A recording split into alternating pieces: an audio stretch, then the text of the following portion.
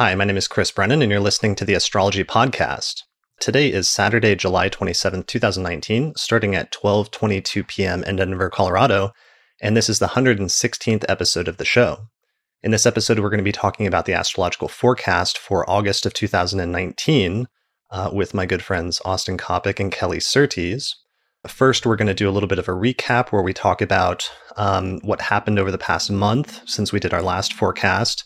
And we're also going to check in on just what's been going on with Austin and Kelly since that time. And then eventually we'll jump into the forecast, probably about 45 minutes to an hour into the episode. So if you want to jump ahead to the forecast, you can find timestamps for the video version below the video in the description. Or if you're listening to the audio version, you can find the timestamps to jump forward on the podcast website for this episode at theastrologypodcast.com. So this episode is being recorded in front of a live audience. So thanks everybody for joining us today.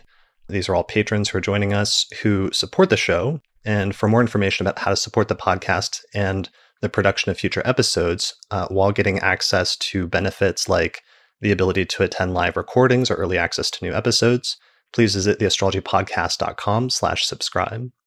All right. Hey guys, thanks for joining me today. My pleasure. You are both in new surroundings, having both randomly moved roughly at the same exact time. Yes, randomly. Yeah. Yes. Well, you're both born, we established recently, very close together. Yes. Yeah, about a week. About a week apart. And Kelly, you've just moved from Canada to Belgium. Yes, just for fun. Just for fun? Actually for my husband's job, but yes.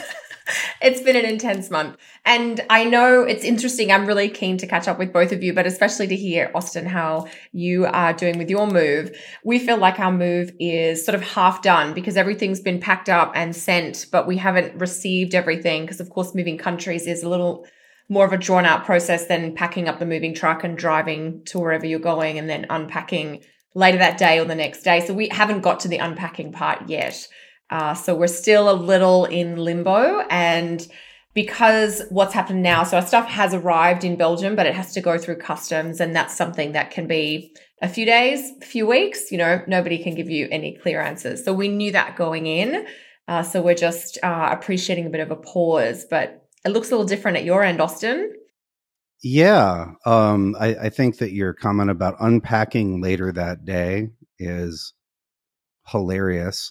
Yeah, I know, because it really, unpacking takes like months. Yeah, it does.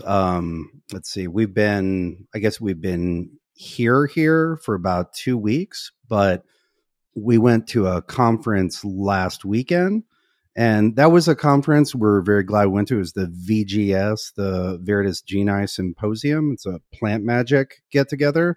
It was fantastic. And we'd signed up for it, I don't know, 8 months ago when we didn't know we'd be in the middle of a move. And so we got here, we were here for a few days, conference, and then I've been here a few days again. So we are even more delayed in our unpacking than would be reasonable. Also, this room was a horrid, truly oppressive salmon pink color. It was awful. And so I had to put 2 coats of primer and then 2 coats of paint on here to get it to be something other than a hell cage, and then move all my stuff in. The painting, yeah, that's what people sometimes forget with moving, is that then you have to do all the painting and freshening up before you can even get unpacked. Yeah, and you can't set anything up when you're in the middle of painting unless you're cool with giving it a lively, spotty coat of paint. So yeah, I had considered whether I should try to make my office presentable for the podcast. But this is the truth of it right now, where there's a ladder over there. There's a paint roller. Some of my books are out of the boxes. There are also many more in boxes. I'm happy to be here, but, very much in process. Yeah, and I love how both of you are settling in towards the end of the Mercury retrograde, where Mercury's getting ready to station, and all of your stuff is basically about to show up any day now, right, Kelly? Yeah, fingers crossed. Everybody do some good magic for that. Yeah, hopefully they deliver your stuff and not somebody else's books. Yeah, the books, it's the worst. I had to be real, like I could bring, maybe 10 books with me. I have to think which ones to pick. Anyway, Yeah, I actually, when I was packing books, I packed 2 or 3 boxes and wrote priority in gigantic letters on it because it's like, I'm going to need these for work. Like these are reference books. Yeah. So I'm glad I did that. I think that's always like the biggest thing any astrologer has to move is like their book collection. But what's funny is there's like stories about that going back to like the 6th century of Justinian closing down all the philosophical school or the pagan philosophical schools and all the astrologers leaving and like going to Persia and like taking their books with them. It's like it's a story I always thought was deeply relatable because I kind of imagined them like packing up their books and taking them with them because I've seen that with other astrologers that are contemporaries like all the time, that's one of their most prized, like prioritized things, but also the hardest things to move because you have so many boxes of them. Yeah. And they're so heavy. Yeah. Like they're the most expensive thing to have to move. Yeah. Yeah. Yeah. So, all right, guys. So let's, we were going to do some pre-show stuff. I want to start maybe by checking in on the past month and talking about how the astrology ended up working out since it's been a month since we discussed the forecast for July. And now that July is largely over, it would be good to check in. We finished part 2 of what has been lovingly dubbed the meat grinder by Austin, and that caught on somehow. Did it play out? Did it meet up to its expectations? Did it live up to the expectations of the meat grinder? Austin? Silence, like sure. million yard stare. It has been a gauntlet of necessity. Expecting it to be rife with challenges made it a lot easier. There were a few points where I was sort of like, why are things so hard right now? And I was like, that's not fair. Or, I was having normal human emotional reactions. And I was like, no.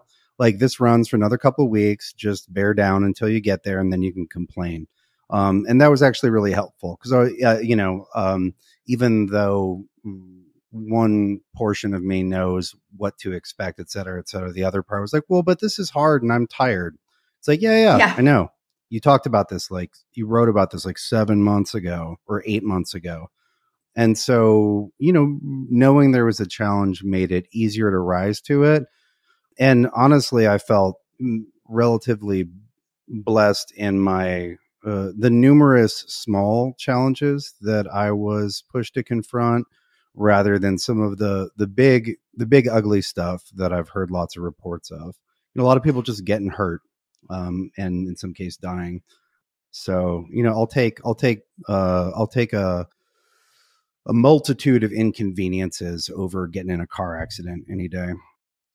Yeah, one of the people that actually passed away was a guest of the Astrology podcast, who is Tim Tarker, who is the founder of the Mountain Astrologer magazine, passed away in early July, actually right when Mercury was stationing retrograde in Leo, which was his rising sign, from sort of throat cancer that moved very fast. And like he was fighting it for a few months, and then all of a sudden he was in hospice, and then all of a sudden he was gone. But thankfully, last year, I was able to do an episode with him where I'd been pushing to do it for a while, where we just sort of covered his life and his work and specifically documented his history with the Mountain Astrologer magazine.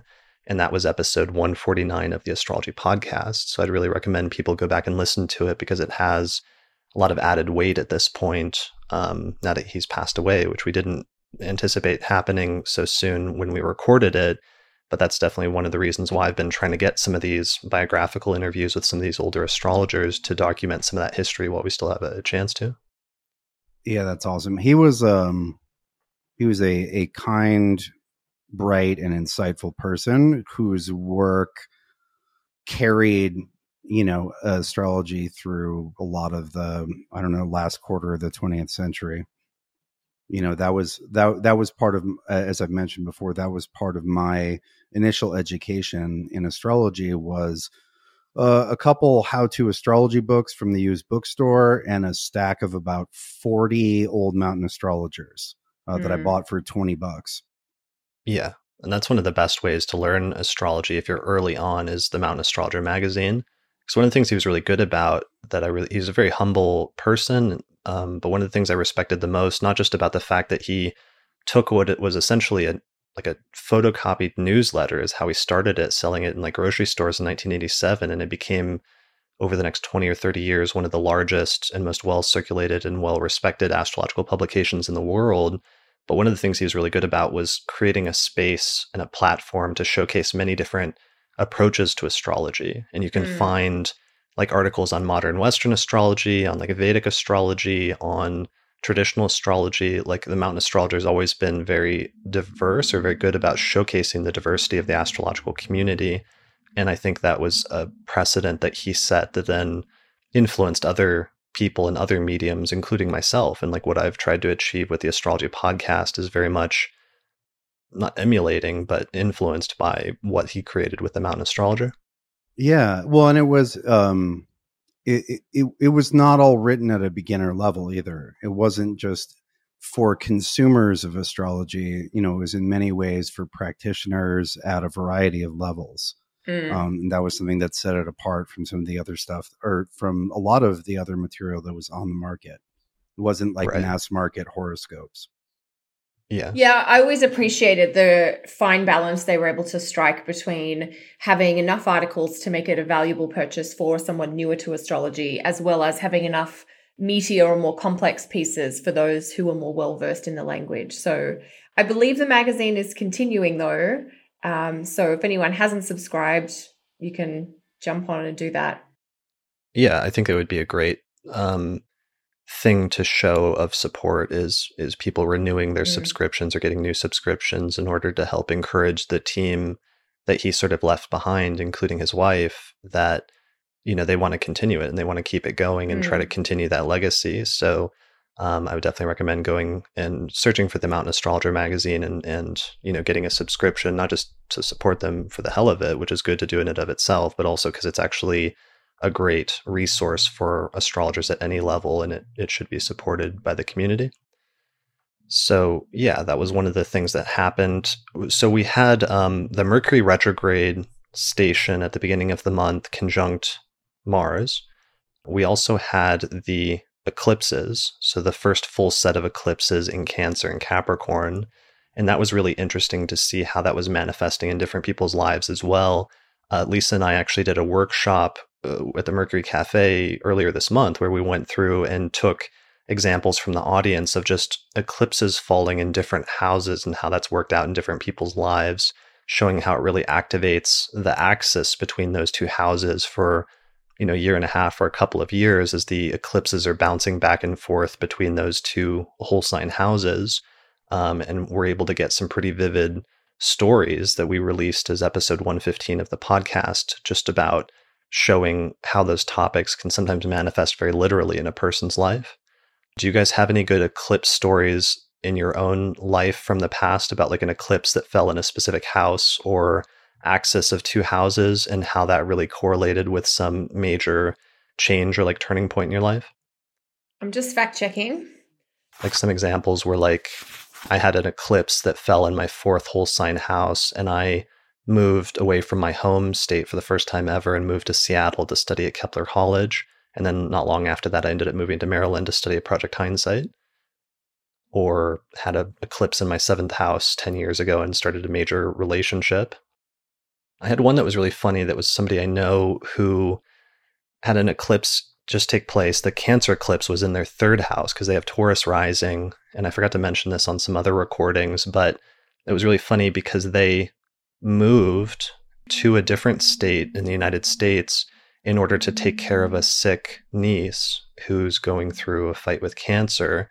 And the person sold their house and they moved into an RV, and they're now living in an RV, which is a funny like third house thing down in sort of the vicinity of their niece, which is another third house thing.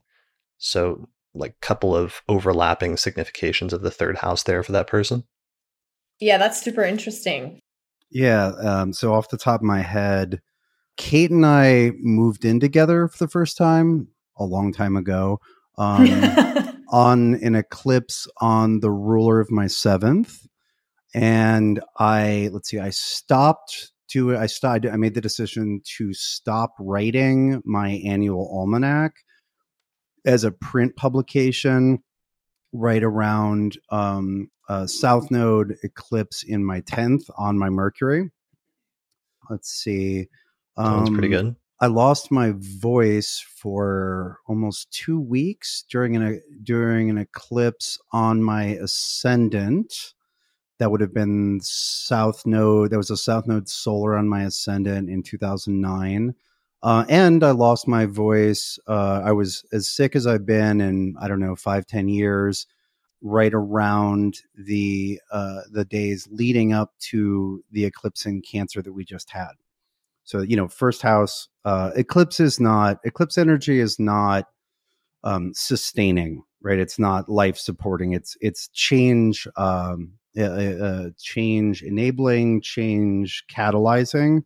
And so, that can be good. That, we both moved during the eclipse season, Kelly. Yeah. Well, and that angle is active in both of our charts. Yeah. Yeah. The late Capricorn is something for both of us. Yes, indeed. Yes, indeed. And so, yes. Anyway, go ahead. I was just going to say, when I first moved to Canada, so September 2008, there was an eclipse just prior to that on Jupiter in my chart, which rules so much of my chart because like the Leo eclipses, just like maybe 2 months beforehand. And then I was teaching, so I couldn't go sooner. But shortly thereafter, moved countries. Jupiter's the ruler of your ascendant in your 10th, right? Yeah. Okay. It's pretty good. Yeah. Any others? That's it. That's all right. That's all right. That's the only one I've got that I can find quickly. Well, you are in luck because for that episode we released, the eclipse episode, which some people have listened to, but for those that haven't, I just want to make sure people don't sleep on that episode because it was a really good one if you've ever wanted to know how to work with eclipses. And Paula Bellomini created this awesome handout for us, which is a several-page, like a 5-page printable PDF, which just gives a table of solar and lunar eclipse dates to show you what the date was, but also what sign of the zodiac it falls in. And that's good for it's like an 80-year handout. So you can actually not just look at what the current and upcoming eclipses are, but more importantly, you can go back through your past chronology. And I would recommend especially focusing on what houses the eclipse fell on in the past and just seeing if any major topics came up when the eclipse fell in that house. And sometimes you'll find some really interesting stuff. Can you go back to the early 80s on that, Chris? Sure. I know that's a while ago. I was like, okay. So there like I was early 80s? Yeah, like between 80 and 85. There we go. So it was going through like Leo, Aquarius, and see, this is also useful because it demonstrates that idea that it just bounces back and forth between two signs for like a year and a half or sometimes 2 years. And then eventually it switches to another axis of two signs. But as a result of that, it means it's bouncing back and forth between two houses in your chart as well. And you'll often see this interesting exchange or interplay between those two houses at that time. This is so interesting because in 1981, there were eclipses in early Leo again. And we actually moved from Australia to Fiji for my dad's work at that time. Okay. Interesting. Yeah. Yeah. So you had a similar repetition. Mm-hmm. Yeah. Super interesting. Thanks. So there you go. Eclipses on Jupiter. You too can move countries. Yeah. So that handout, you can find it. It's linked to on the podcast website under episode 215. So just go to theastrologypodcast.com and pull up the episode titled Interpreting Solar and Lunar Eclipses in Your Birth Chart. Scroll down and you will see the PDF titled Solar and Lunar Eclipse Dates PDF. That's a great resource, actually. I saw that flash by on social media at some point, and that'd be amazing because it's much faster to have that and lighter than having your whole ephemeris with you in a hurry. Yeah, well, and the original idea for it was there's another ephemeris that ACS makes, which is like tables of planetary phenomenon or something. Do you know what the name of that is? No, I don't, but I get the concept. It's very cool. Planetary phenomenon. Quick Google. Yeah, looking it up really quickly. Tables of Planetary Phenomenon by Neil Mickelson. So it's the same people that make the ACS Atlas or the American Atlas that we all use. But that book has a few page thing where it does something similar in terms of showing eclipse dates. So that was kind of where I got the idea for doing another handout like that to make it a little bit more clean and a little bit easier to print out and everything else. But that's a good ephemeris to check out for ephemeris aficionados. That's fantastic. Yeah. Okay, so eclipses were one of the components of the meat grinder. We've talked a little bit about the Mercury retrograde, and I think we wanted to go back to that because there's a little bit more Mercury retrograde stuff to discuss. One of the realizations I had, and it wasn't a major one, but it was useful for me, was thinking about the astronomy of Mercury retrograde this month. I realized one of the primary keywords for Mercury retrograde for me has always been delays. So delays in the manifestation of something or delays in the attempt to manifest or initiate something, and sometimes detours or digressions. But I was realizing that part of the astronomical reason for that this month is that what happens when Mercury goes retrograde is it's moving forward in the zodiac. It's moving forward in its normal motion in this like path around the Earth from our perspective. But then when it goes retrograde, it suddenly slows down and starts doing a loop where it starts moving backwards, but eventually it stations direct and does another loop and comes back and starts going forward again, and then eventually returns back to essentially where it started, and then it continues or it completes its journey. So what's happening from an astronomical standpoint is Mercury eventually it's going, but then it has a slight detour or a slight delay, and then eventually gets back on track or back onto its path and does complete its journey.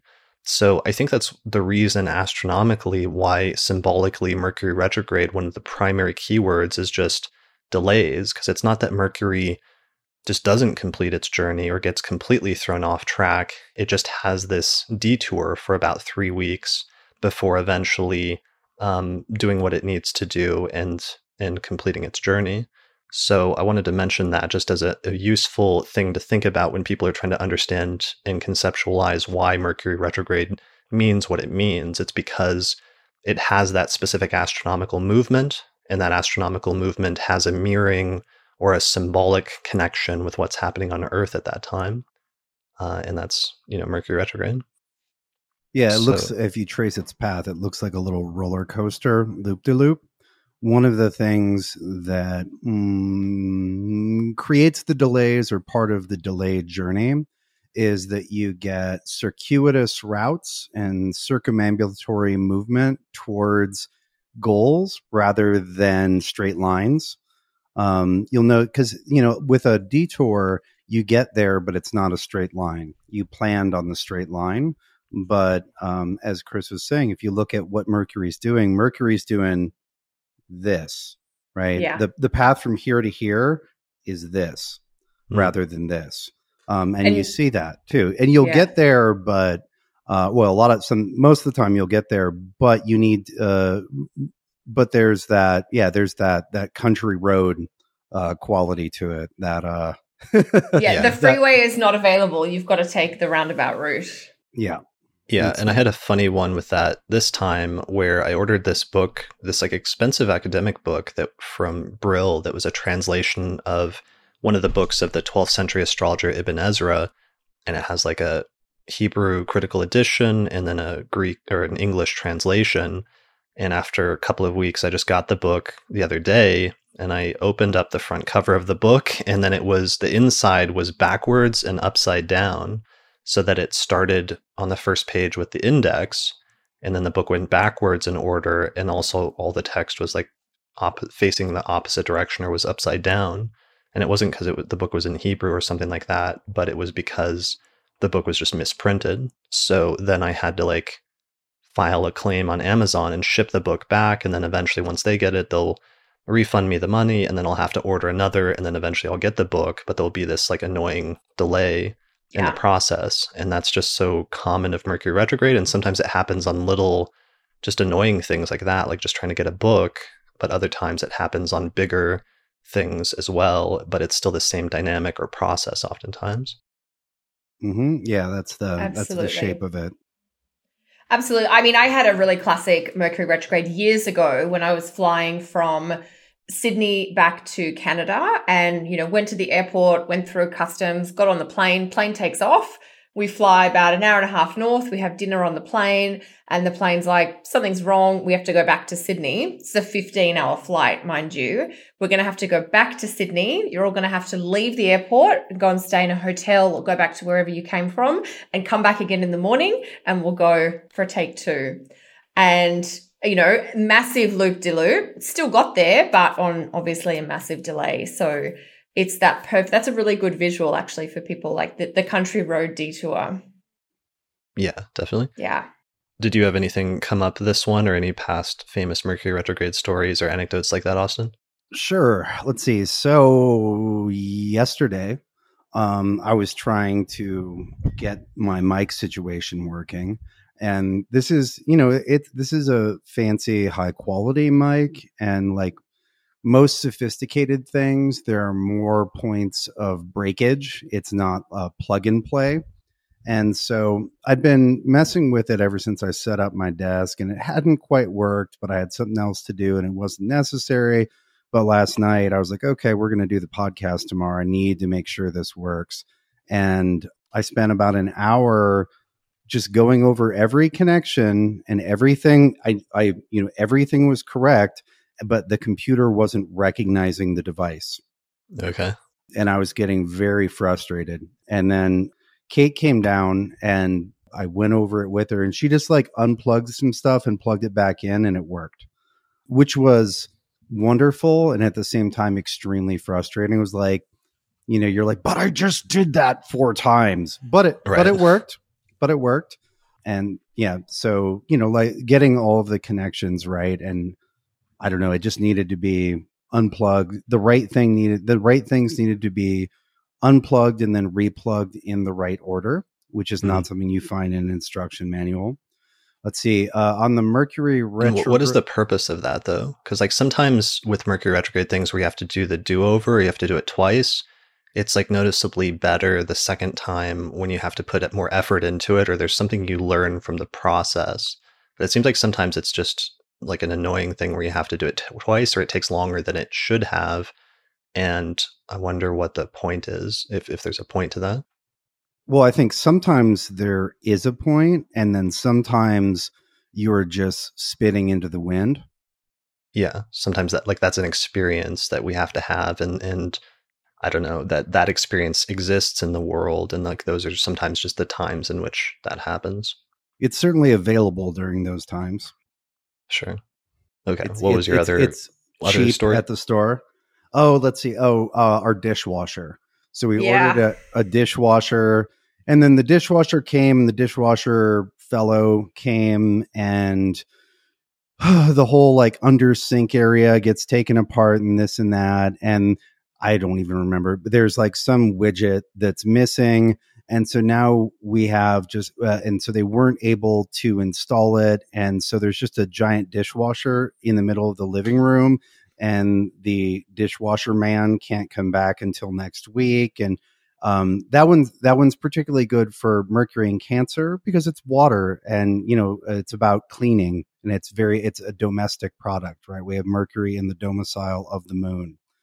It's like, thanks, right? Yeah, that's annoying. Oh, and sure. Kate reminds me that they rescheduled the install for next Wednesday, which is the day that Mercury goes direct.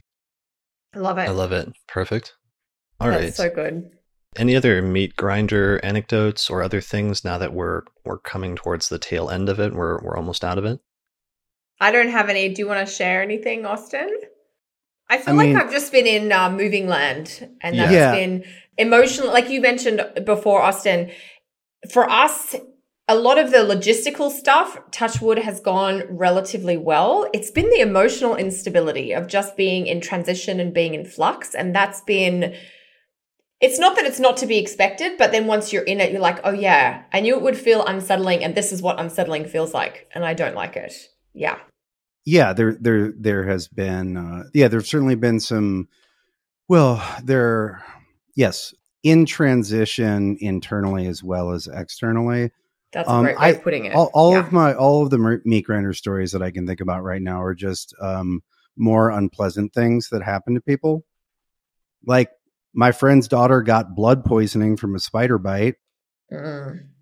Nasty. You know, like, Yeah.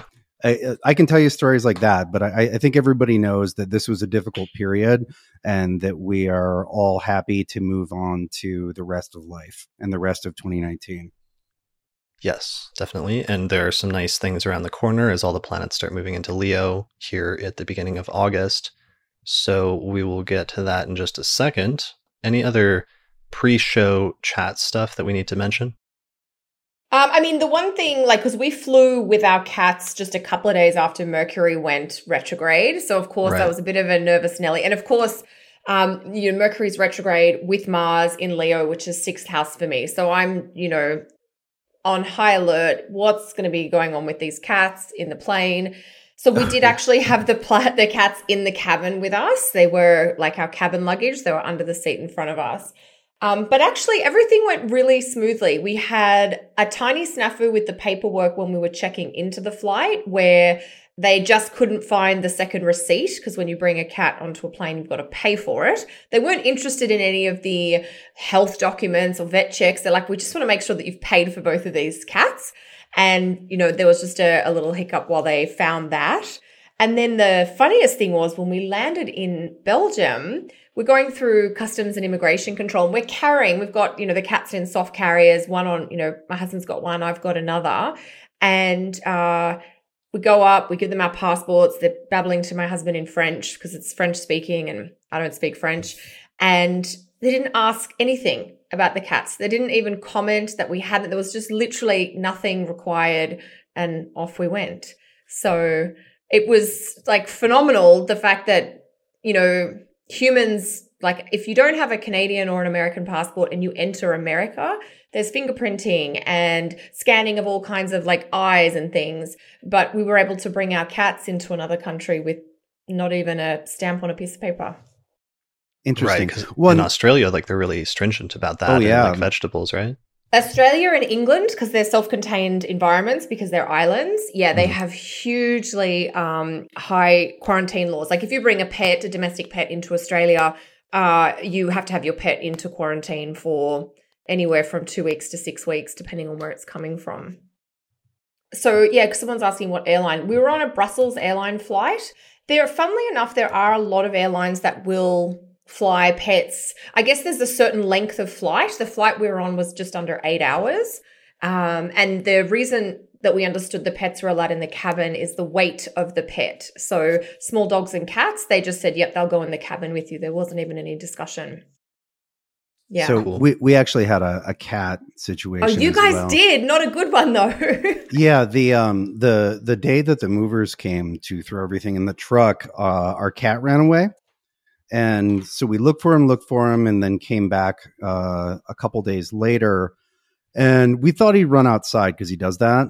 And we were looking around outside, et cetera, et cetera.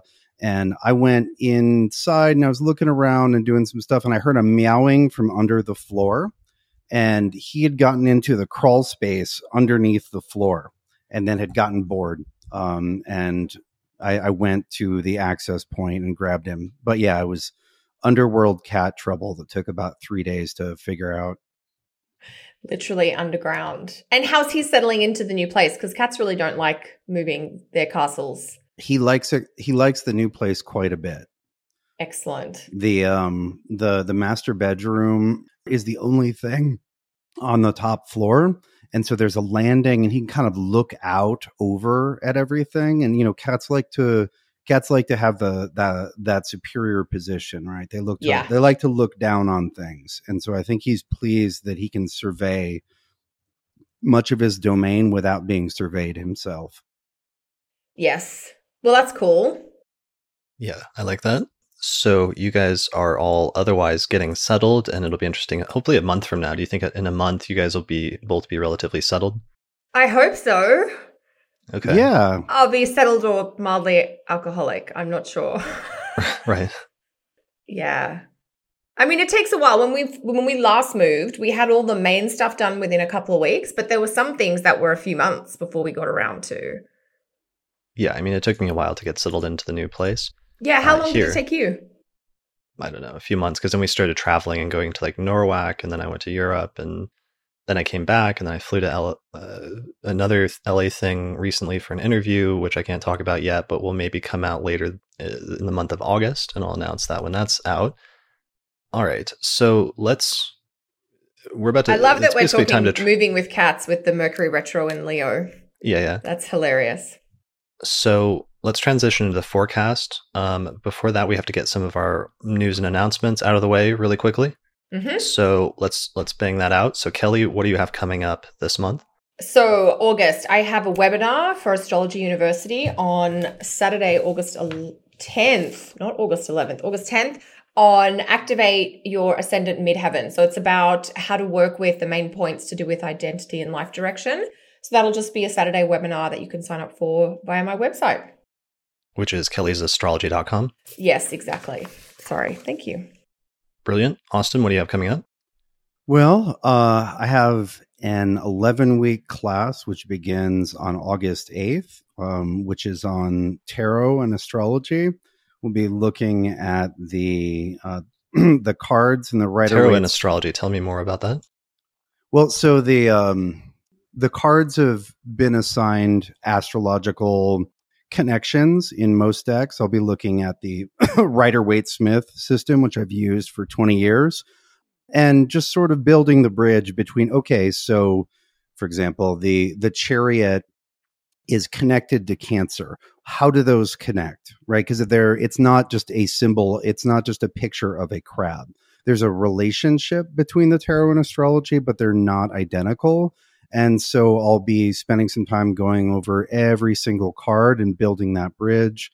And then also looking at practical things you can do, practical ways, how the cards that come up in a reading can reference chart positions and how to illustrate a chart using cards. So that begins on August 8th, and that's going to be every Thursday for about almost 3 months. Awesome. And where can people find out about it? At my website, austincoppock.com. And then as far as electional work for Sphere and Sundry, the skies have not been too juicy over the last 2 months. And so there's nothing percolating right now, but August, as we're going to get to, has some nice moments. And so Sphere and Sundry fans can look forward to some tasty offerings in September. Brilliant. Yes, I'm excited to see what Sphere and Sundry will be rolling out after August. Some of them you will expect. Some of them you'll be like, oh, how did I miss that? Oh, I like it. Throwing down the gauntlet. Yeah. Nice. All right. As for myself, as I announced last month, the price of my courses, like my course on ancient Hellenistic astrology, is being raised August 1st. So that will have gone up already by the time most people listen to this. But if you're listening to this before August 1st, and if you want to get in before the course price raises, you can still do so before the first of the month. Even after the first of the month, the course is still priced relatively reasonably because it has over 100 hours of audio with hundreds of example charts. And it takes you from the basics of ancient astrology all the way through intermediate and advanced techniques so that you come out of it knowing how to read birth charts pretty effectively, I have to say. You can find out more information about that at courses.theastrologyschool.com. So that's one thing. Our electional report that I did with Lisa, where we picked out one of the best electional charts for each month for all 12 months of the year. Since we're already into August, we've discounted that heavily. So you can get that for a way discounted price at just doing a Google search for 2019 Electional Astrology Report. And you'll find that on my website at chrisbrennanastrologer.com. Also, since we're almost finished we're over halfway through the year, the Astrology Podcast 2019 Astrology Calendar Poster Bundle on Amazon, we've got about 70 of those posters left, and then that's it for those posters. So that's heavily discounted at this point because I'm just trying to get rid of the rest of the stock. So it's like $10 or $12 for 3 posters, which is a pretty good deal. So do a Google search for 2019 Astrology Calendar Poster Bundle, and you'll find that on Amazon. Other stuff to mention in passing, the NCGR conference is coming up at the very end of August. So the last big astrology conference of the year is the NCGR conference happening in Baltimore from August 30th to September 3rd, so Labor Day weekend in Baltimore, Maryland. I'm going to be there. Lisa Scheim's going to be there. There's going to be a bunch of other astrologers giving lectures and workshops there. You can find out more information about it at geocosmic.org. Other conferences coming up, the ESAR conference next year in September of 2020. So it's a long ways away, but some of the schedule for that is being finalized. And we are tentatively able to announce that Austin and Kelly and I are going to be doing a pre-conference workshop there at that conference, which is really exciting. It's going to be the first time the three of us have done a full workshop together. And I'm excited about announcing more details for that pretty soon. Yeah, that's amazing. That's going to be so much fun. Yeah. I can't believe we have to wait a whole year. Yeah, that's kind of annoying, but it's going to be here in Denver, which I'm excited about. So people will be able to visit my home state. Maybe people can visit the Mercury Cafe, which has appeared in some of the podcast videos recently, like the Eclipse one. And there'll be lots of other fun stuff. So it's time to start getting excited about that conference, which is definitely going to be the biggest conference next year. Mm-hmm. All right. I think that's it for news and announcements. Why don't we transition into talking about the astrological forecast for August of 2019? All right. All right. Let's do it. So let's start out actually with the artwork for August that Paula Bellomini made for us. And this is initially just the sort of the ingresses and the lunations and the retrograde stations or direct stations for the month of August. Can you guys see that? Yeah. Mm-hmm. Yes. So this is the brief sort of glimpse or brief overview. We've got a new moon at the beginning of the month in Leo, then a full moon in Aquarius, then one of those rare months where there's another new moon, which takes place in Virgo at the end of the month. We've got Jupiter stationing direct finally in Sagittarius, Uranus stationing retrograde in Taurus, Mercury going into Leo, actually most of the planets going into Leo at this point in the year and trining Jupiter. Then later in the month, everything starts shifting into Virgo. You can see Mars go in first, then Venus, then the Sun, then Mercury. So that's kind of the very broad overview of the month. And here's the transit chart with all of that superimposed on a 12-sign zodiac wheel. So you can see not where those lunations are, not just where the lunations are, but also sort of the movement of the planets, where they start at the beginning of the month and where they'll end up by the end of the month. All right, so where do you guys want to start? Should we start at the top of the month, top of August? Yeah, well, let's start out with the transition into August, which bookends the configurations, which really started at the beginning of June, the end of the meat grinder, as it were. All right, I'll throw up the Solar Fire chart. So everybody always asks me each month what program I'm using. I'm using the program Solar Fire, which is usually for PCs, although they've got a Mac version coming out later this year. If you live in North America, I think you can buy it through Astrolabe or alabe.com, and they've given us the promo code AP15 to get a discount on the program. So this is the chart for right now, but let's move it forward a few days to August 1st. There we go. All right, so nice. Transition point. You're saying we're at the transition point. We're moving out of the meat grinder. We're moving out of the astrology of June and July, which was very dominated by the Cancer Capricorn axis, I feel like. Yeah. Right. And so the last day of July is the new moon in Leo, and that's our first non-eclipsed lunation since June. Right. So we're moving out of the eclipse cycle, and eclipses aren't done the second they're over. At the you can extend the time frame. What was that, Kelly?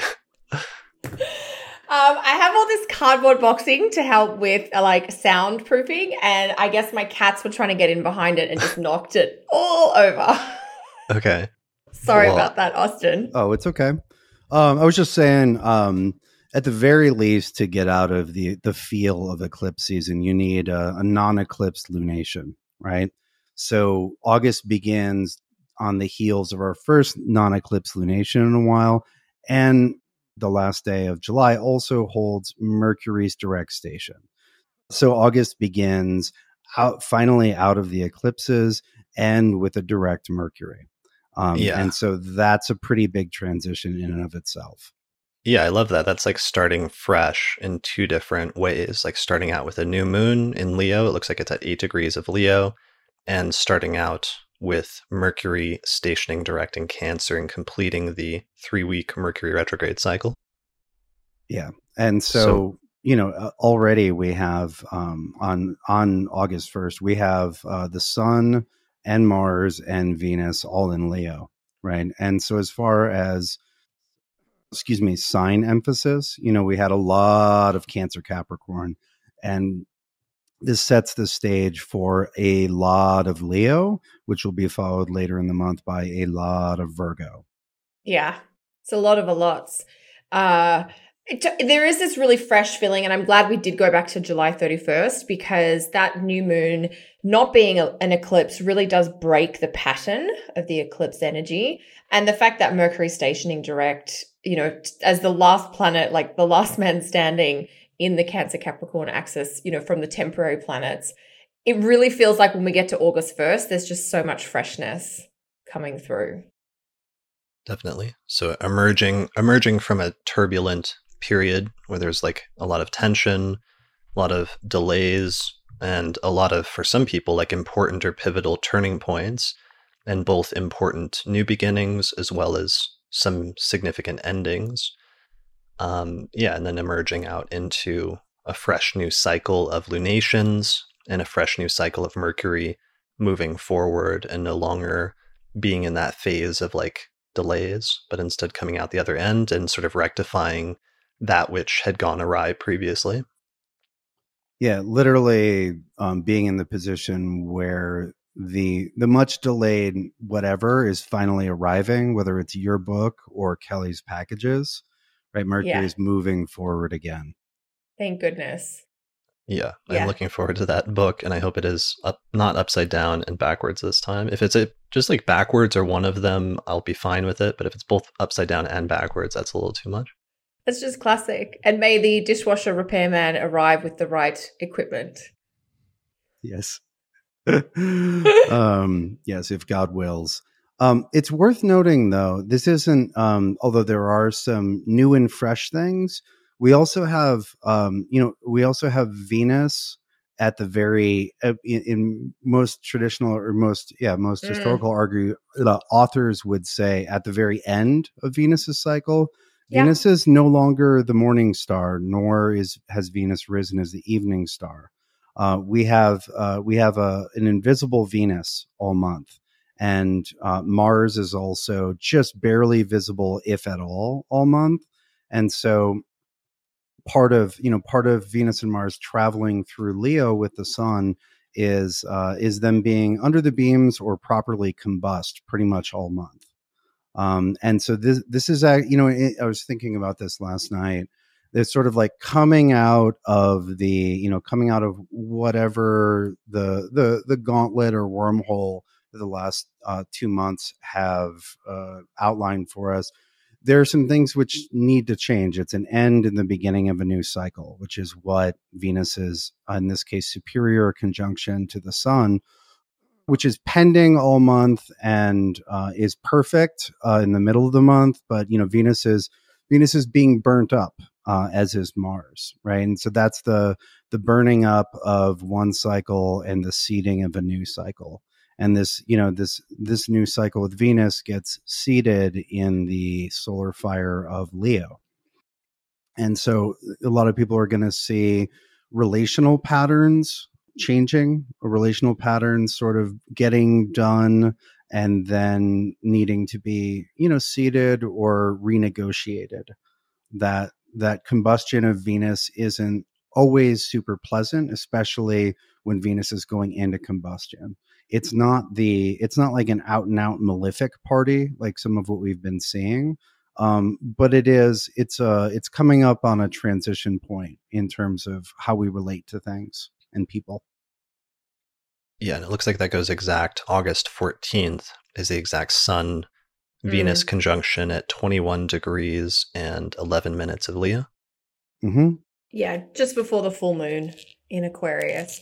And it's a really great point that you're making there, Austin, because, Venus invisible it's quite a few weeks. I think it's about 6 weeks that she's invisible, is it? Between the switch from AM to PM star. And it does sort of have these subtle themes of introspection, reflection, that kind of quiet inner space without the heaviness of what we've had in June and July. But there is something hasn't, become visible yet, if you like. I think we've got to wait till September for that. Yeah. And this is, so Venus conjoins the sun like Mercury in two different circumstances.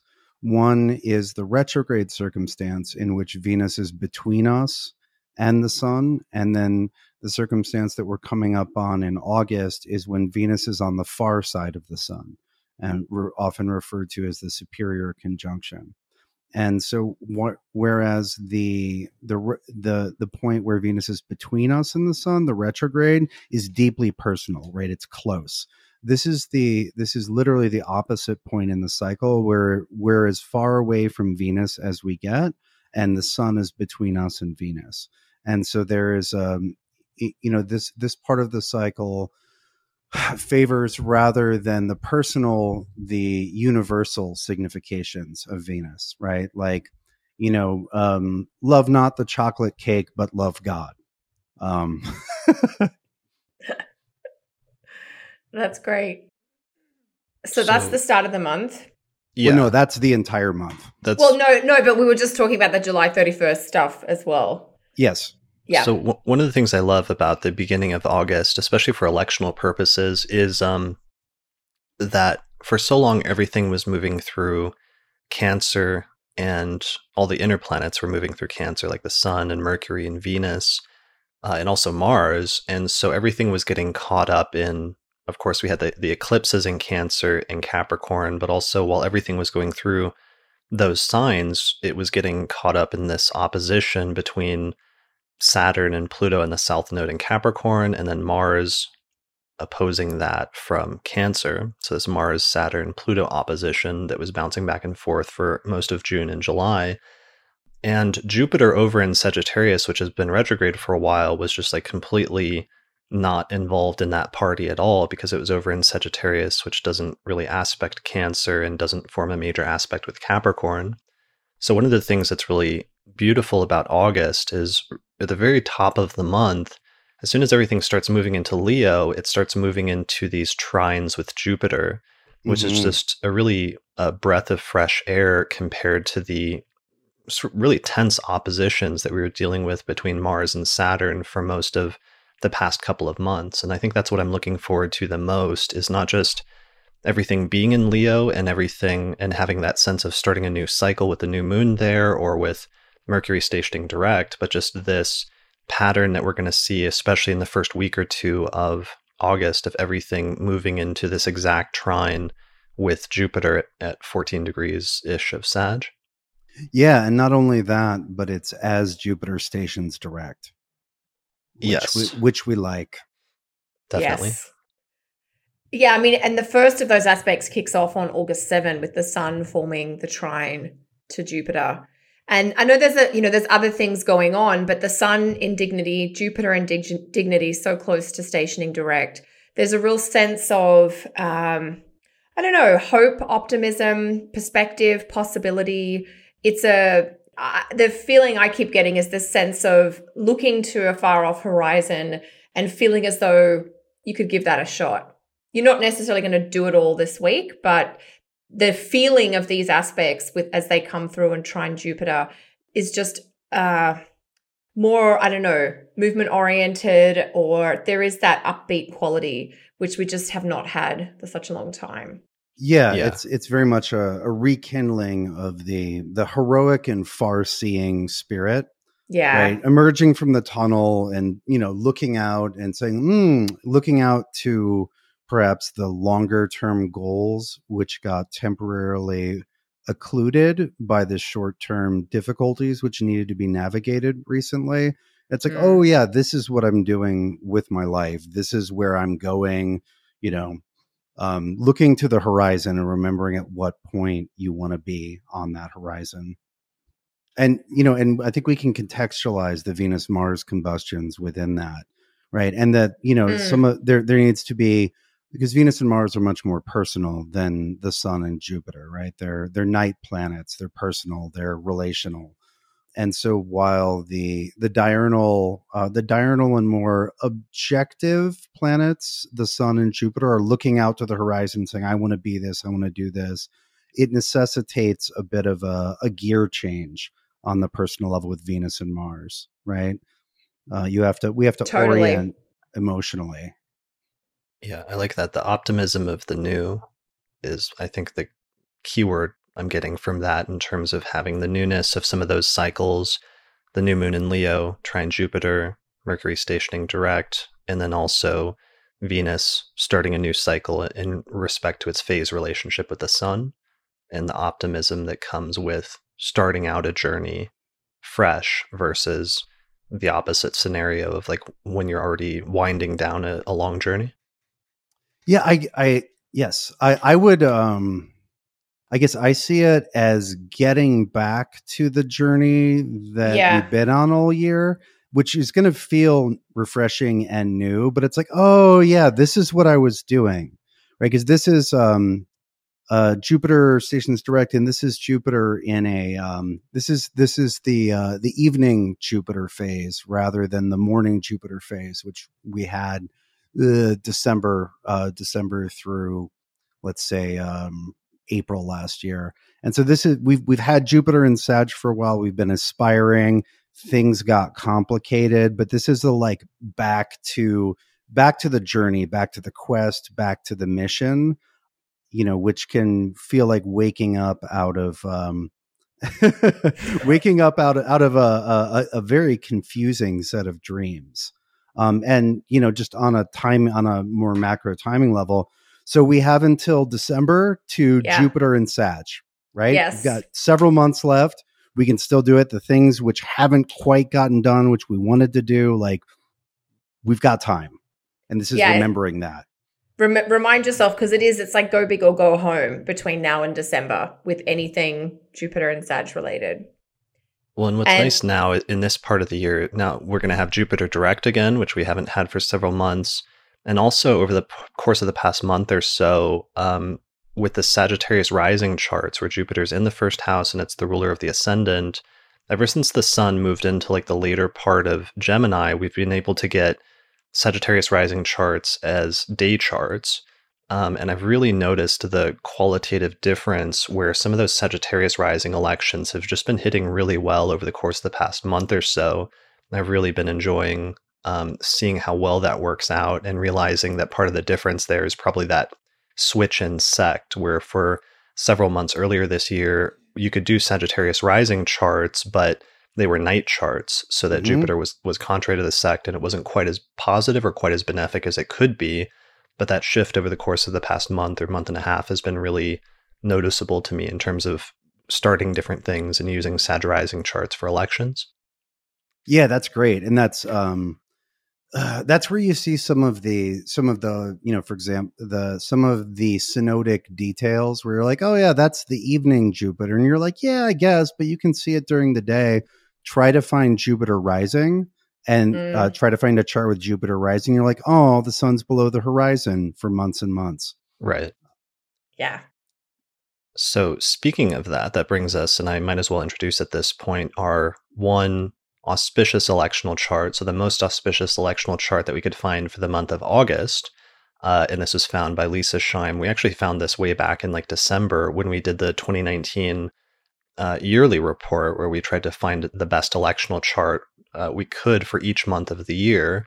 And this is the one that really stood out as like the best chart in August. And I think all the astrologers are going to be, this is going to be one of those days where I noticed in social media over the past year or two where suddenly you mysteriously see like all the astrologers scrambling to announce and like mysteriously launching new projects all on the same day.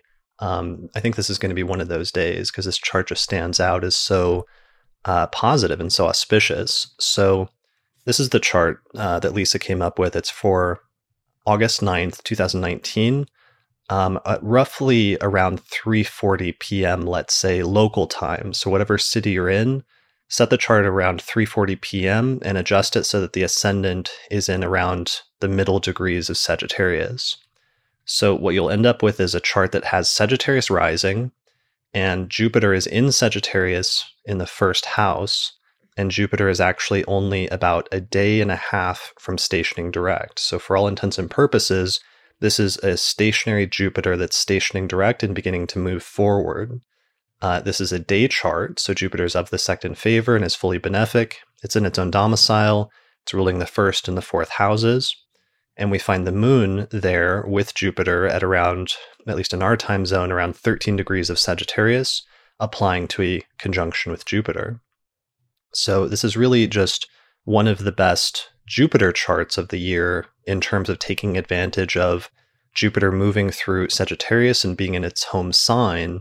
This is one of the best charts where you can really squeeze the most out of that, just in terms of ticking off all of the possible boxes of what you would look for a great Jupiter electional chart. It also has some other positive things, like Venus is over at 15 degrees of Leo, so it's trining the moon and Jupiter pretty closely. It's not a terrible chart for financial matters. It has Saturn in its own domicile in a day chart in the second whole sign house, so not potentially going to be good very quickly, but especially in the long term, financial matters might be decent with this chart. Not a great chart to some extent for ninth house matters like travel, with Mars in the ninth whole sign house in a day chart, although even that's a little bit negotiable or a little bit mitigated because the Sun and Venus are there in the ninth, and the Sun is trining Jupiter as the ruler of the ninth house. So it's like there's a difficult planet in the house, but the ruler is doing somewhat okay, so it's a little bit mixed. Finally, Mercury is direct, and it's in the eighth house. We tried to mitigate it because it's in the eighth house by, in our location, making it so the degree of the midheaven was at 27 degrees of Virgo, sextiling Mercury, which helps it out of that eighth house position to not manifest in the more challenging ways, but instead to be a bit more constructive. So with this chart, we'd recommend just setting it for anywhere in Sagittarius rising in your location and trying to get the midheaven so that it's aspecting Mercury within 3 degrees in order to mitigate that eighth house placement. And that is our electional chart for the month of August. We found 3 or 4 other electional charts that we recorded for an episode of the Auspicious Elections podcast, which I'm releasing to patrons through our page on Patreon later today, I believe. So if you want to get the other electional charts, you just have to subscribe to that on the $5 or $10 tier, and you'll get access immediately. So had you guys already seen this electional chart? Mm-hmm. Yeah. It's a good one. I think pretty much all the astrologers have. This is actually going to be, like Ben Dykes has a new book coming out, which is a translation of Abu Mashar's full work on solar returns from the Arabic. It's a big, thick book. I actually got a pre-publication copy right here that I'm reading because we're going to do an interview about that, and then we're going to release both. The book is going to be published, and we're going to release the interview simultaneously on this date on August 9th. So that is something to look forward to, and that's already like one instance of astrologers like doing something major on this electional chart. That's lovely. I'll be on holidays in Paris on this Very week. Nice. Yeah. Which was a totally random thing. My girlfriend from Australia is going to be in England for a wedding, and she's like, well, I'll come and visit you guys. And I'm like, okay, I'll take a few days off work, and where do you want to go? And she's like, I can go to Paris any day of the week and twice on Sundays. I'm like, let's go to Paris. So we might be out in the world, but I'm sure I'll have things scheduled. So you can But I'm sure, and Austin, you don't want to say anything about stuff you guys might have up your sleeve? Well, I am starting my astrology and tarot class right around here. You're doing it on the 8th. Yeah, which is still Moon and Jupiter in Sag. Yeah, and I meant to mention, Lisa asked me to mention, so it's a good reminder that for some people, if you're living, there may be certain time zones where you can't get the moon still applying to Jupiter. And if the moon's separating from Jupiter, just back the chart up by a day. And for some people, you can do August 8th around the same time period with Sagittarius rising, and the moon will still be in Sag, still applying to that conjunction with Jupiter just a little bit more widely. Well, yeah, and that's on a Thursday too, which just gives it a nice little boost. Jupiter's day. Yeah, yep, it's a nice pair of days. I see what you did there, Austin. Oh yeah, Kelly's picking up on the subtle planetary days that Austin is dropping. Okay, So this is the beginning of August. It's just everything moving through Leo, everything trining Jupiter, Jupiter stationing direct, and everything being good. We have the lunation, of course. We have that first lunation we mentioned, which is the new moon in Leo at the very top of the month. Mercury in moving direct finally gets out of Cancer, which is almost amazing. That's like the end, the absolute end of the hangover of the meat grinder, I think. That is the final last gasp of the meat grinder is Mercury moving out of Cancer and moving into Leo. Yeah, there's a little digging out after Mercury's direct for that first week or so, which is even though it may be dealing with the same topics that July's retrograde dealt with, it'll be on the solution side rather than the like, oh no, not this again. It'll be like, oh, and that's finally fixed. And oh, whatever, the dishwasher man finally came, or oh, the new desk I ordered is finally here, or whatever it is.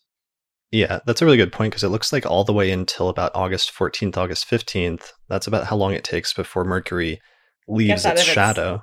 Yeah. Yeah. So it originally stationed retrograde at 4 degrees of Leo conjunct Mars. So it'll finally return back to that point, and then we'll complete that entire sort of sequence of events around August 14th, August 15th, which interestingly and curiously is also right about the same time as that Sun-Venus conjunction we were talking about earlier and the full moon in Aquarius, which looks like it takes place at about, 22 degrees of Aquarius? 22, yeah. Mm-hmm. Brilliant. So that is our second lunation of the month, is the full moon in Aquarius. So that's a pivotal turning point this month, right in the middle of the month, around August 14th, August 15th, that full moon in Aquarius, Mercury completing and leaving its shadow and completing the full retrograde cycle, and then finally the Sun-Venus conjunction. Yeah. Yeah, that's a big one. Okay. All right. Well, that looks good. And I was going to say it's a relatively benign full moon too. When you think back to the last full moon we had being the eclipse, this one, of course, is off axis to anything happening in Saturn with Capricorn. Sorry, so it's just a little bit of full moons can still be a little emotional, but this one is, relatively benign. Yeah, definitely.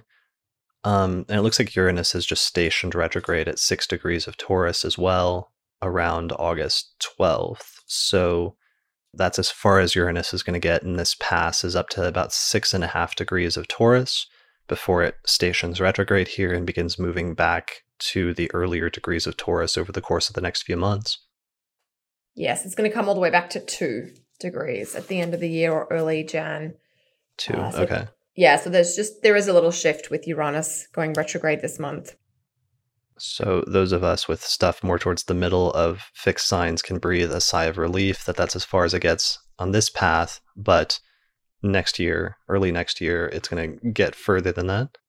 Yes. Yeah, and those of us with planets at 2 fixed can go back to gritting our teeth. Yeah. And those of us with planets at 0 fixed are like, whew. It's so funny. But you see this even with client work too. It's like, oh, you're in this band, so you're on the 2020 Uranus track, or you're on the 2022 Uranus track, basically, just depending on where in the fixed signs, how far into it your planets are. Yeah. When is Uranus going to station closely conjunct or squaring or opposing your planets by degree?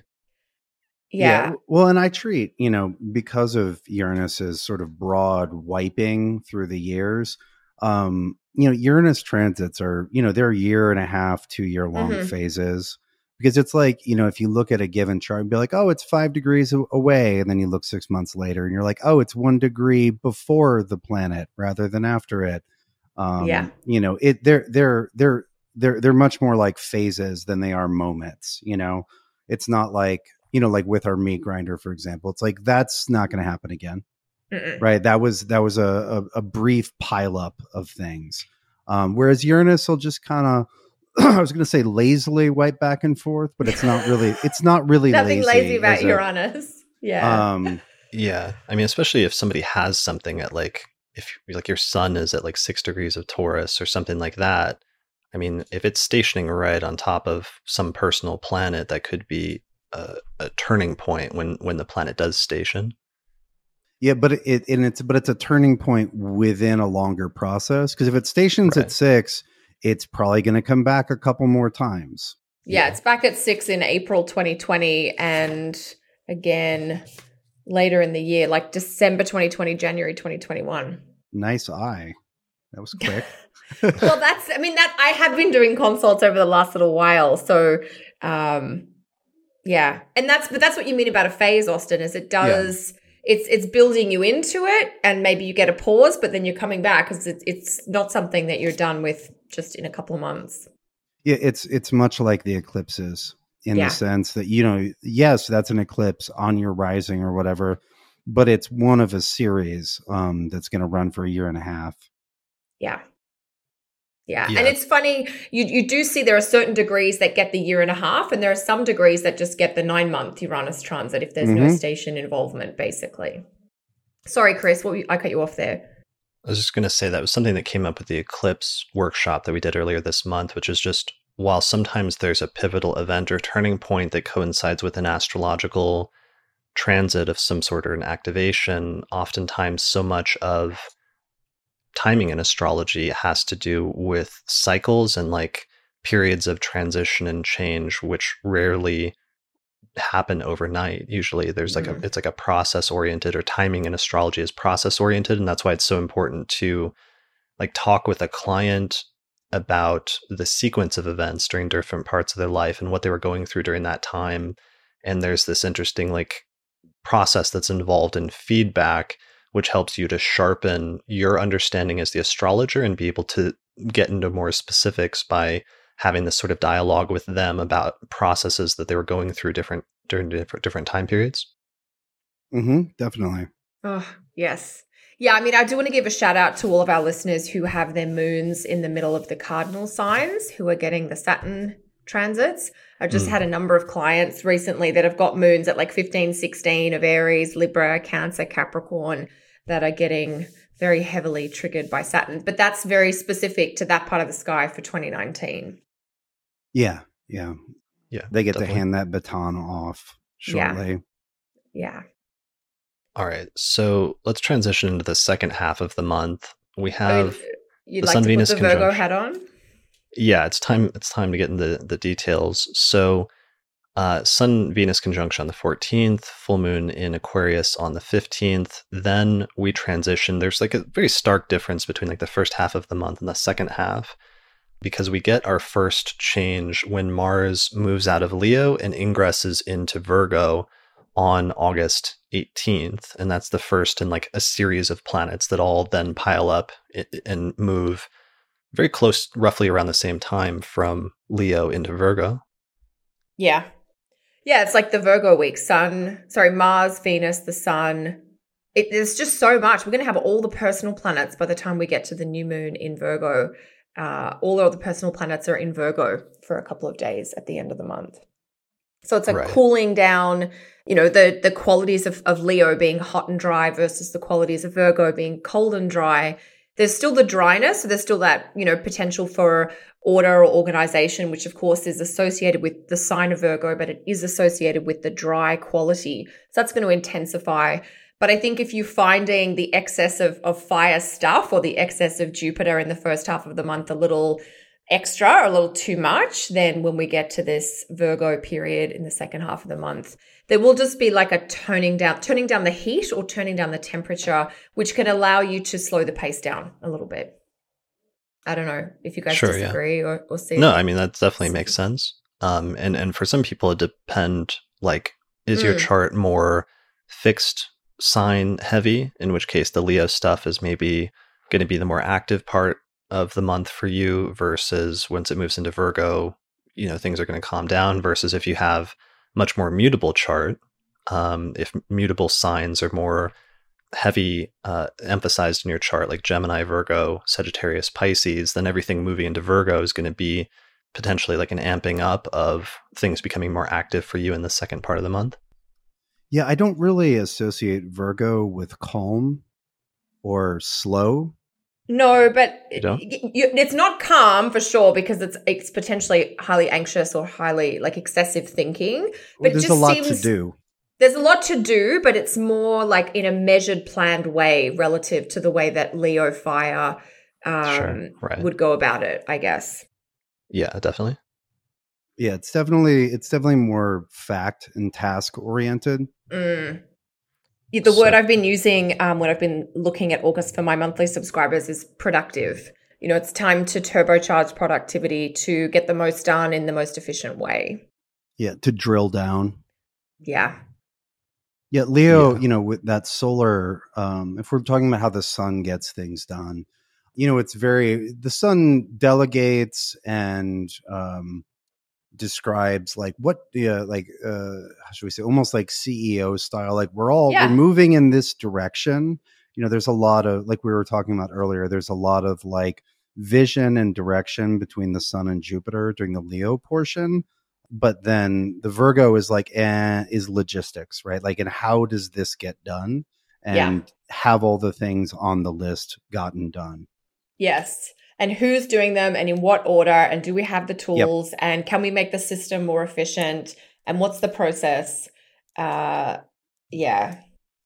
And I always think too, when Mars changes signs, we only get Mars in each zodiac sign once every 2 years. So, this Mars in Virgo piece, which is sort of a bit extra on the annual Sun, Virgo, Mercury, Sun, Mercury and Venus in Virgo, it's a sort of a more unique thing to have Mars in Virgo. It's not a game changer, but it's a little bit more, let's tackle this part of our chart, for instance, wherever your Virgo house is. We need to make decisions. We need to get some things done here. Yeah, absolutely. Definitely. So it looks like, we've got the 18th for Mars going into Virgo, then Venus goes into Virgo on the 21st. And shortly after that, we have the Sun, of course, making its annual ingress into Virgo on the 23rd of August. And then eventually Mercury catches up right about the same time that the Moon does. And Mercury goes into Virgo on the 29th of August. And then the Moon follows suit shortly after that. And the very next day, on August 30th, we have our last lunation of the month, which is a new moon at 6 degrees of Virgo. So we have what is unquestionably a large stellium in Virgo of 5 planets. A very Virgo 48 hours. Yes, indeed. And because you're right, Chris, like Mercury goes into Virgo and the Moon comes in after. So we're going to have a Moon-Mercury conjunction in Virgo. Of course, we have the Moon-Sun, that's the new moon, but then we'll also get a Moon-Venus and a Moon-Mars conjunction in Virgo. So it's a very active 48 hours with the Moon just triggering all those planets there. Yeah. Really activating them quite nicely. So that's pretty cool looking then. We got a big emphasis on Virgo and Mercury really completing that whole thing by returning to its home sign at that point and moving direct, not retrograde. It's not going to go retrograde in Virgo this month. So that's nice. One other little mention, just a little extra for this week, because Uranus has stationed retrograde at 6 Taurus, this last week of August has a series of trines from the planets hitting 6 Virgo to just trine Uranus in Taurus. So we get, like Monday, we have Venus trine Uranus. Wednesday, we have Mars. Thursday, we have the Sun. And then the new moon itself will be in trine to Uranus. So there is I know it seems almost incongruous to put Virgo and Uranus in the same sentence in the way the symbols of that sign and that planet work, but there is a lot of activity tying Taurus and Virgo together in that last week of August. That's a really good point, and I like that because that's actually different than something we skipped over a little bit about. The nice thing about everything going into Leo and then trining Jupiter is we kind of skipped the part where like everything has to go through a square with Uranus in Taurus first while it's going through early Leo. Whereas in the second half of the month, when everything starts moving into Virgo, we get these nice trines between the Virgo planets and Uranus in early Taurus. Mm-hmm. Yeah. Certainly less disruptive and more like innovative or more creative in a positive way. Yeah, I'm really curious to see how that stimulates things. Like Uranus can help the Virgo over analytical like get moving, but the planets in Virgo can kind of say, well, if you want me to throw things up in the air, we need an outcome. We need some sort of output that we can say we've the chaos we've created was worth it, or it led to something. Right. Yeah, I think with those trines, there's going to be a lot of executing on big changes that were decided earlier in the year with Uranus in Taurus, or cleaning up big changes that happened earlier in the year. Yeah, I like the cleanup, because I think that, it's like cleaning up with a twist, or doing it in a way that you hadn't expected, but is maybe better than you could have planned. Yeah, or maybe, or maybe not. Maybe it's just a bit. It feels like a lot of stimulation that week. Yeah, well, there's to a certain degree with Uranus, we do experiments. Whether we call them experiments or not, we make a change and we don't know exactly what the outcome is going to be. We take a leap, and then, we deal with the data coming in from making those changes. And those Virgo planets are well placed to, clean up where it needs to be cleaned up, or make adjustments, or, build in or course correct, or, whatever, like the Mercury ruledness of Virgo makes it in many ways, to my mind, very compatible with Uranus. To a certain degree, Uranus is the mad scientist and Mercury is the lab tech, that knows how how to categorize the results. I love it. So it's a pretty interesting end to the month. Yeah, it's kind of a nice end to the month. I mean, all of this is much quieter in some ways than what we're coming out of, or at least a little bit less dramatic, a little bit less tension, even if occasionally we run into stuff like the Uranus squares between the early Leo planets and Uranus, or Uranus stationing direct around the same time, and some of the sort of unexpected disruptions that may bring. Yeah, it's otherwise nice moving into a somewhat quieter period of the year. Yeah, in many ways, it's more, again, there's sort of a personal, invisible gear change, because Venus and Mars are pretty much invisible this whole month. You can maybe see a little edge of Mars at the beginning of the month, but Mars isn't very bright, so it's going to be basically invisible the whole month. So is Venus, and then by the end of the month, Mercury will also have joined Venus and Mars in invisibility. And so, we have all those personal planets, hidden beneath the golden skirts of the sun. And so Jupiter is bright and direct, and Uranus is stationing, but part of this clustering with the sun means that everything is beneath the veil. It's a little busy underneath, but a little quieter on the outside. Definitely. Yeah, like a duck, busy feet, calm on top. Sorry, should that be the title of this episode? Like maybe. Okay. What was the duck analogy? So with the duck, they often say they look like they're just, calmly meandering through the water, but their little feet are paddling like crazy underneath to keep them moving.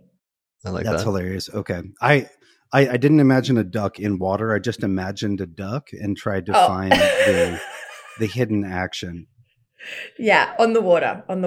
How they create them. Yeah, they look calm, but busy underneath.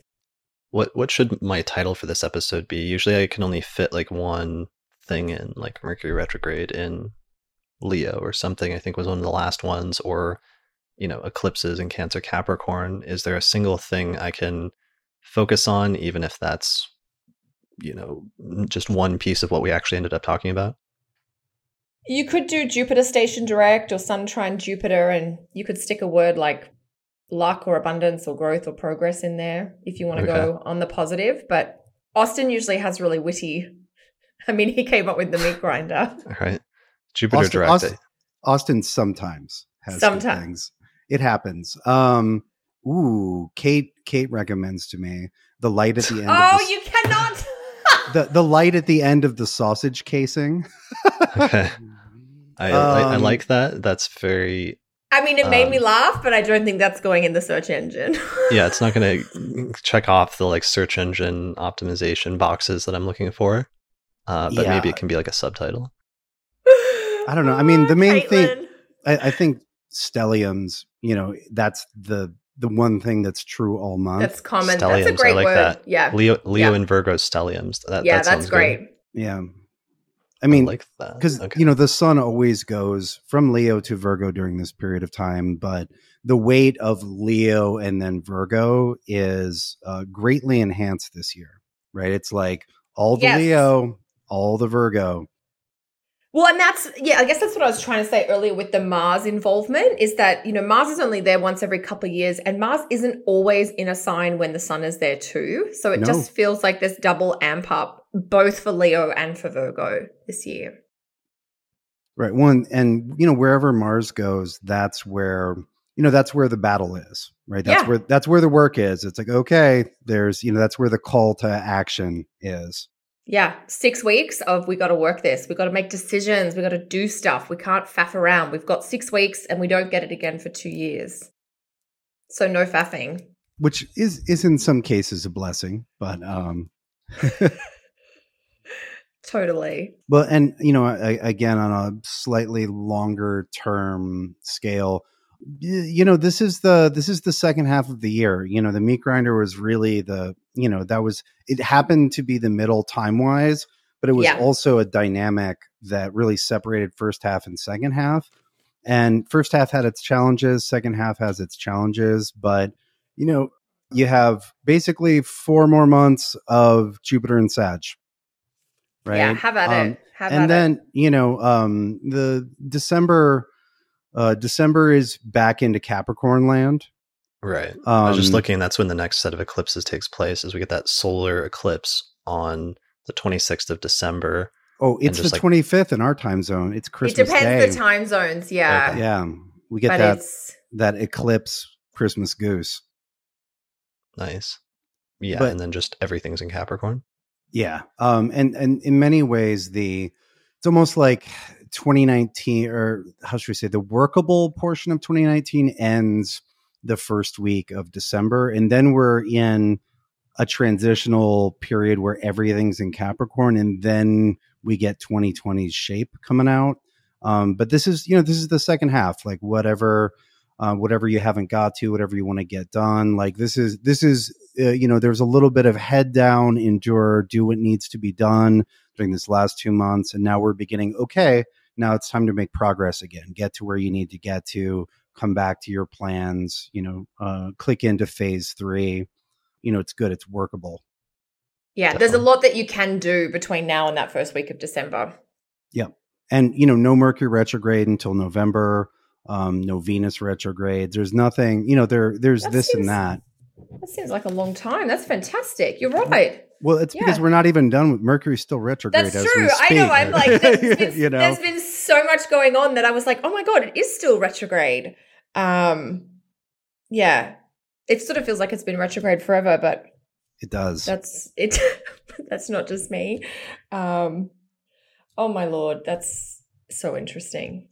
But it's a chilled month, August. Like it's very different from June, July. So if you had a rough couple of months, there's a whole different cosmos. There's a whole different set of sky patterns coming through for August.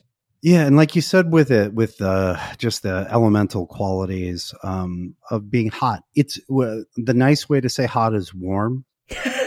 Yeah, but it's hot right now. Yeah, but there's also just some warmth on an emotional level, on like a spirit level, especially with Jupiter. Jupiter and Sag brings us that temperate, inspiring warmth. Yeah.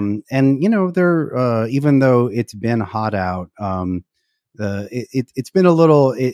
I think for some people it's been frosty on an emotional level. It's like, okay, just cage up and get through it. And so there's that Leo stuff it's warming on an internal level, which will be nice, kind of getting back to the heart, because sometimes you can't be heart centered. You have to be task centered. Right. Yeah, no, that's actually, I misunderstood where you were going with that, Austin. And absolutely the warmth. I think I was talking with a couple of girlfriends, like as soon as the sun went into Leo, you could start to feel just a little bit of that radiance coming in, and just the improvements began, even though we're still dealing with some circumstances that are stressful. Yeah, I could feel that. I was like, oh, that's good. Yeah, that's nice. More of that, please. Yes, I'd like a second helping. Not to be greedy, but I'll take it. All right. I think that kind of brings us to the end of the forecast then, which I'm genuinely shocked by because we're only an hour and 30 minutes into this recording. So somehow we've done a sub 2-hour episode for probably the first time in like 2 or 3 years. Ever. I mean, I did notice when I was putting my month together for August, there are just fewer astrological aspects happening, I think, this month as well. So in addition to them having a nicer or more uplifting, or, we can access them because there's more of that personal tone, there are just less things going on. Yeah. And the things that do happen are not extremely complicated. No, it's like this little thing will swear that 48 hours done, or this thing's going to try and that feel good, or whatever it happens to be. Right. And it's like, oh, where are the planets? They're in Leo and then they're in Virgo. Yeah. That's it. Yeah. All right. Well. So it is possible. We have shown that it is possible. Yeah. Are there any other like astrology related things or things that have happened in the community then worth mentioning or talking about briefly as we wrap things up? I have a tiny little personal thing that's astro. Sure. I did get invited back to speak at NORWAC in 2020, so I'll be attending that conference, which will be it won't be as big as ESAR, it'll be on the other side of the country, but I know for some people that'll be a little bit more doable. So that'll be end of May in Seattle, 2020. Awesome. Yeah, me too. And Austin, Oh, you did? Also... Yay! Yeah, I'll actually be giving a couple talks in a workshop there. Fantastic. You're giving a workshop. Brilliant. Mm-hmm. I think I'm going to do... if I've got people for that long, I think we're going to do all of the decans. Yeah. And then some fun things you can do with decans. Fantastic. I was looking through, as I was packing my books, oh God, what was it? It was Rhetorius.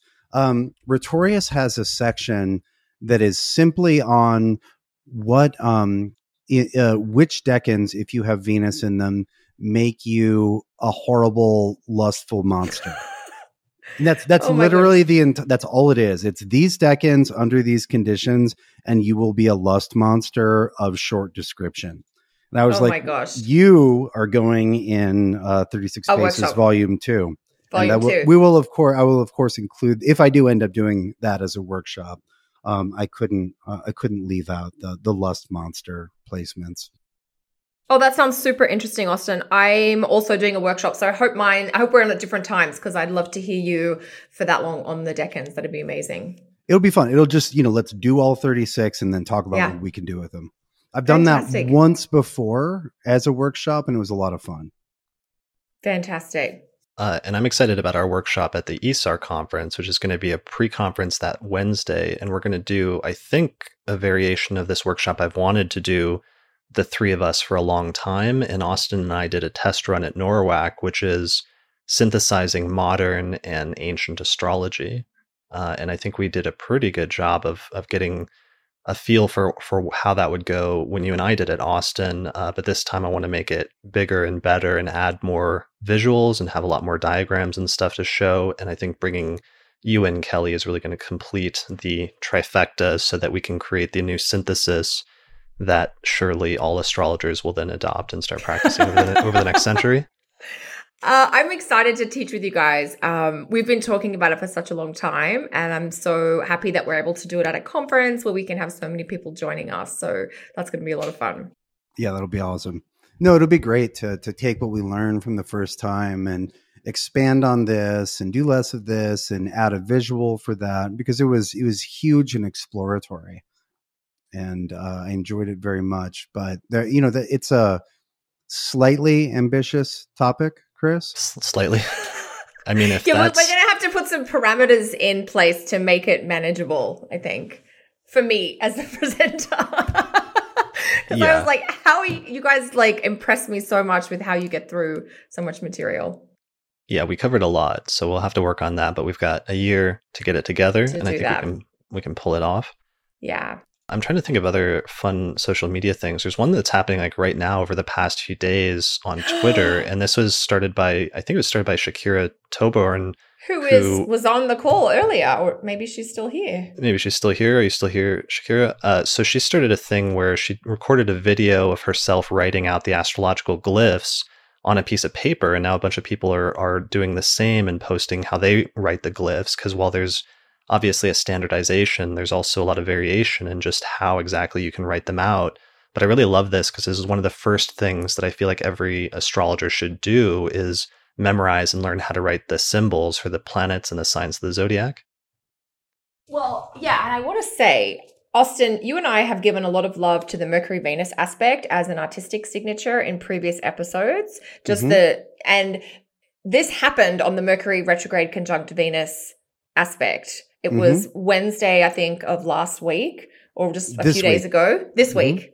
I don't even know what week it is, but it was beautiful. And I was watching everyone. I'm like, everyone's doing this so precise and so small. Like they were writing the glyphs and videoing. I think, Shakira, we need to maybe put her Twitter handle or something.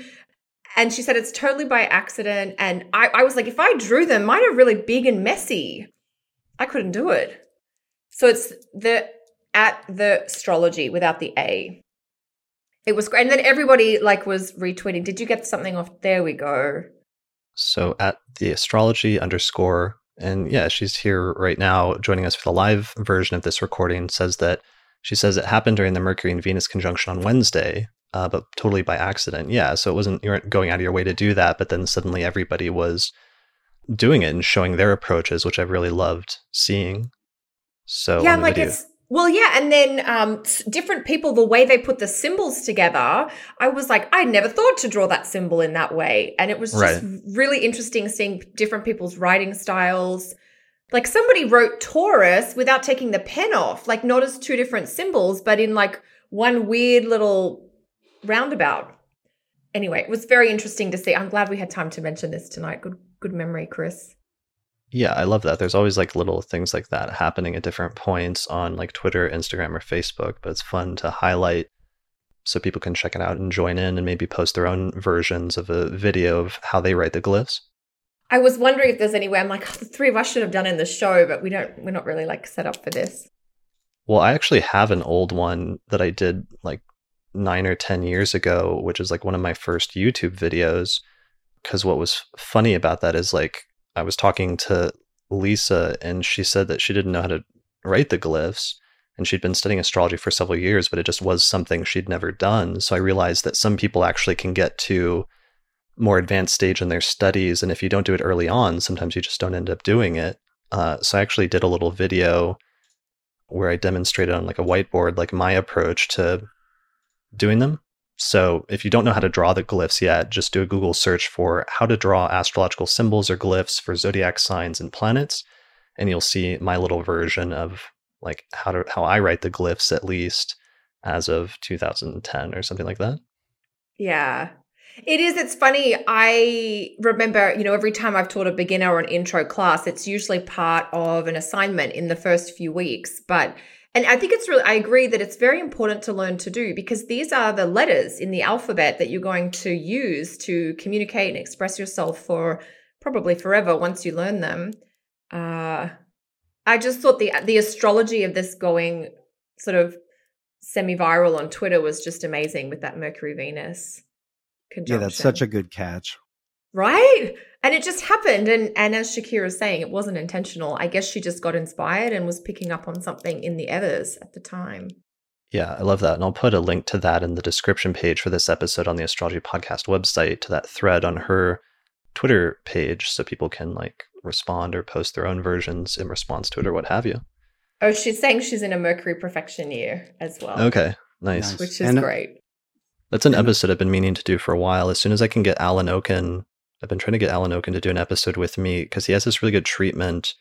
I don't know if it's historically valid in terms of how the glyphs actually came about, but in his Intro to Astrology book, which was one of my first books, Alan Oken's Complete Astrology, I think that's the title, he talks about like the symbolism for the glyphs and what they mean, or what the deeper meaning is supposed to be behind the glyphs. And I always thought that was really interesting treatment. So one of these days, I hope that this is reminding me that I've always meant to do that episode with him. That'd be really good. Yeah, but he lives somewhere remote, and it's hard to get him like good internet access and a microphone and stuff like that. Doesn't he live in Portugal? I was going to say he's not. Yeah. No, he teaches like at a major astrology school in Portugal, but he lives in like Bali, but like some really remote part of like Indonesia or something. Okay. Yeah. So one of these days I'll get him. And yeah. You guys got any other topics? Anything else funny come up this month? Social media, astrology. I love drawing a blank. Crickets. You've both been moving, so... Yeah. I mean, the cardboard boxes that the cast just knocked over in the middle of the show have been there for 10 days and they haven't touched them. But of course, tonight, while we're recording, bang. Just crazy. Podcast episodes this month, I did one about how there's the increasing frequency of cesarean section births. I don't know if you guys saw that, but... I saw it come up, yeah. Tell us a little bit about it. Well, we're just moving to a period where cesareans are becoming more and more common over the past few decades. And since they're scheduled ahead of time, the doctors will tend to fit them into their schedules during normal business hours, like, 9 to 5, Monday through Thursday, Monday through Friday sometimes. So it's just leading to this, it's changing the distribution of births. So there's more daytime births instead of nighttime births. And that's also causing there to be a greater preponderance of certain like rising signs or certain placements of like the sun being in certain houses, like in the top half of the chart and stuff like that. And so it's just an interesting thing to think about what the implications of that are in the long term, especially if it keeps heading in that direction. Yeah, like there's going to be maybe potentially a higher percentage of people with the sun in, I mean, if they're scheduled C-sections, they're usually first thing in the morning. So that's like sun 12th, sun 11th houses usually. Right. And you can end up with a cesarean section. I know someone I know had gone into labor naturally, but ended up with a cesarean and it happened later in the day. So but the scheduled ones do tend to happen in the morning. And so it's not even just in the top half of the chart. It's usually just in that 12th, 11th, 10th houses. Yeah. So it's interesting to think about like, or a world in which like a night birth, like somebody born at midnight with the sun in the 4th house is like a unique thing. Versus a ton of people with the sun in like the 10th house or the 11th house or something like that. Yeah, I mean, and it's thought-provoking. I don't know that I necessarily have answers, but I believe there was a study done some years ago that indicated more babies are generally born near the full moon rather than the new moon. So there's sort of an argument there that there are more of certain types of moon phases, for instance, if that's something that you consider, right? Like if it's more common for people to go into labor nearer the full moon. And so, there's more people potentially born with like the gibbous full moon and disseminating moon phases. That makes a lot of sense. I mean, the full moon brings things to fruition, right? The cup overfloweth. Yes, exactly. Yeah, and there was already, like Wendy Stacy, who I did that episode with, which is titled The Increasing Frequency of Cesarean Section Births, said there was already tendencies towards certain births occurring naturally on certain times of the day and on certain days of the week, but just that this was like shifting things even more in a certain direction due to, just societal and technological things happening at this time. Yeah. So do you guys know what day you were born on? What day of the week? I do. Do you guys? You must know, right? It's on our charts. Yeah. I'm a Tuesday Mars girl. Oh, okay. What are you guys? I'm Monday's child. Oh, right. The moon. There was some rhyme I remember when I was younger. It was like Mondays. Was it Monday's child is fair of face, Tuesday's child is full of grace, and I don't remember the rest. But I remember Monday's child poem. Monday's child is fair of face, Tuesday's child is full of grace, Wednesday's child is full of woe, Thursday's child has far to go, Friday's child is loving and giving, Saturday's child works hard for his living, and the child that is born on the Sabbath day is bonny and blithe and good and gay. There you go. I like that. I was born on Thursday. Do you guys know the stories surrounding your birth? Like, do you know if you were like a induced birth or C-section I was birth 3 weeks premature. My mom and dad had just moved into a little house out in the country, and they were like retiling or like regrouting the fireplace when my mom went into labor. And then they went to the hospital and the doctor was out of town.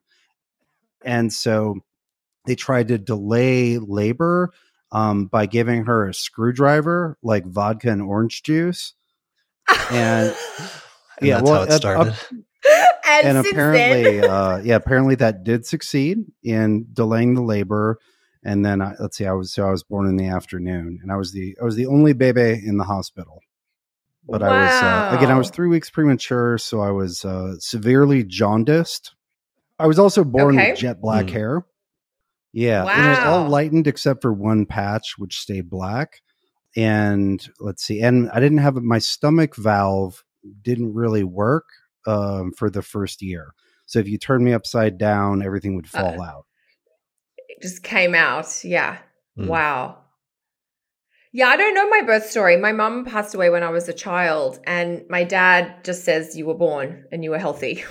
He's like, he remembers one of my brothers was a cesarean section. So he's like, that was a bit dramatic, and one of your sisters had the cord around her neck, but you were just born and it was sort of fine. The only thing the story that I have from when I was young is, shortly after I was born, or maybe I was a couple of weeks old, we were at home in the family home, and I was lying on the mat or something, and Dad was looking at me, and he sort of said, oh, if I could just have 5 more like you, I'd be a happy man. And you've got to be careful what you wish for, because he did have another 5. We're not all the same, but he has, I'm from a large family. People may not know that. I'm the eldest of 6. So do you know your birth story, Chris? Yeah. And I wanted to say just briefly, like your son is in the first house, so you would have been born like around sunrise early in the morning at least. Yes, right on this. Like I was born. Yeah, so my mum must have gone into labor naturally, and it was a natural. I mean, delivery, if you like, quote unquote. Yeah, so there's some sort of story there where at least relatively late at night or early in the morning, she must have gone into labor. Yeah, no, now I'm like, I'm going to have to call. Maybe one of my aunts will know. They're the keepers of the family stories, so I'm going to have to report back next episode. Yeah, well, it's just something interesting to think about in terms of what were the circumstances of birth, not just the birth time, but what was happening around that time. I know Firmicus Maternus in the 4th century, he has like a few like omenological things that he mentions, like if the native was born during a thunderstorm and there was like a bolt of thunder when the native was born, then it means this, or like something like that. And it's something I think about from time to time. I don't have a super good story. It was just kind of a funny story that apparently my mom, and dad were either she had gone into labor or something, but my dad had a haircut scheduled. So they went and he was getting his haircut. And then the lady cutting his hair said, when do you do? And she looks at my mom and says, when do you do? And she says, right now. And for somehow, like she had gone into labor. I don't fully understand this story, but then they went from there to the hospital. But she said it was like the worst haircut that my dad had ever gotten, because the hairstylist was like so nervous that she was just like trying to get it done as fast as possible. And then they went to the hospital, and I was born at 1:28 p.m. in the afternoon. I love it. Yeah, I mean, I think there are certain signs, of course, women know they're in labor, and you don't always want to go to the hospital too quickly. So she might have been like, it's early labor, but you're her eldest child, right? I was the second. The second. Okay. So she would have recognized the signs. So then she might have been more confident to just say, it's, we've got a bit of time, get your hair cut or something. Yeah. So maybe something like that. But interesting thing, I don't know. I'm not sure what the broader like symbolic significance of that is, but something interesting to think about for everybody to figure out what your birth story is, and if that has any symbolic significance either with your later life or just in terms of your chart, since there's parts of the chart that are supposed to theoretically indicate like what the labor was like, and if there was anything notable during the labor itself or not. Yeah, I think it's really fun to hear like clients' birth stories and, notice different signatures in the chart potentially. It's really interesting. I can tell we're going to have some great comments on YouTube and Facebook around this episode, people's birth stories. Yeah, if anybody's got any interesting birth stories, let us know. Or if there's any interesting correlations in your birth chart with, your birth, let us know, and like what the circumstances were surrounding it. Only other thing I did one episode at the beginning of the month where I released this interview with Clive Cavan, who published the Regulus edition of Lily in 1985. And that was a really fun and interesting historical interview talking about like the first wave of republication of ancient texts. And he brought to the interview like a first edition of William Lilly from 1647, which was exciting because I didn't realize that books like that were still in circulation and were still like in collections or sometimes available, that you can actually find them. But yeah, so that got me excited to look into them. I've been getting into this whole thing about like antiquarian books and the whole antiquarian book thing. And I know that's something you've already been involved with to some extent, Austin, or at least you have friends that move in those circles. Yeah. Being a longtime attendee of the Esoteric Book Conference, which is now the Text and Traditions Conference, I have many antiquarian friends. Well, just people who like fine editions of things, who want that to be on the bookshelf for the rest of their life. And if they're, if you love a book and you're not going to read it once and then it's going to sit there for 10 years, getting the finest version of that. And then some people do it as an investment. That's and I think that overlaps with the people who do it out of love and appreciation of books as art objects. Yeah. Well, along those lines, I'm super excited. I found quite by luck, a first edition of William Lilly's Christian Very Astrology, nice. which is the oldest English language, like major textbook written in English on astrology. It was published in 1647. So it's nearly 400-year-old book. And I'm so excited that I found that because I didn't know stuff like that was still around, and I came across it quite by chance. But yeah, I'm thinking about attending that Text and Traditions, colloquium or conference in September, because that sounds like an interesting world that I'm just starting to learn about and get used to. Yeah, it's in Seattle every year in September. It's nice. There's some speakers and there's a very nice book fair. Yeah, because my love of books and astrology books is already very developed, but that's like a whole other world of like, priceless books or fine edition books and things like that. I know that's something that you did, which I sort of understood theoretically when you did it, when the first edition of your Decans book was published, and there was like a super fancy version, like a limited edition version of it. But I have like a greater appreciation of now, I think a few years later, understanding the whole antiquarian book trade. Yeah, there were a couple layers of fancy. There were there was the trade paperback, and then there were 3 layers of fancy. Yes. And so speaking of books, when is your new edition coming out? Because people keep asking me about it. Now I'm starting to get hassled about when's Austin's Decans book and it'll be out in the fourth quarter. It'll be out. You'll be able to have it in your hands by Christmas. Okay. And speaking of hassling people about books, Kelly, when is your book on the secondary progressions coming out? Well, there's now a bit of pressure actually to get it out for ESA 2020, but that was always the goal, to have it out for ESA 2020. So once we get a little settled here, about mid-August actually, probably on some of those nice elections, will be when the rest of my work on the manuscript starts in earnest. And so we are working towards, it'll probably be published mid 2020, I guess, or maybe there'll be the official launch at ESA, but that's the goal. Yeah. Brilliant. So you may be giving a workshop on secondary progressions at the ESA conference in September of 2020. And so the goal is to have books on secondary progressions in hand by that time. Ready to go. Yeah. Because every now and then it pops up on social media and it just reminds me of how little information there is on the topic and how curious people are.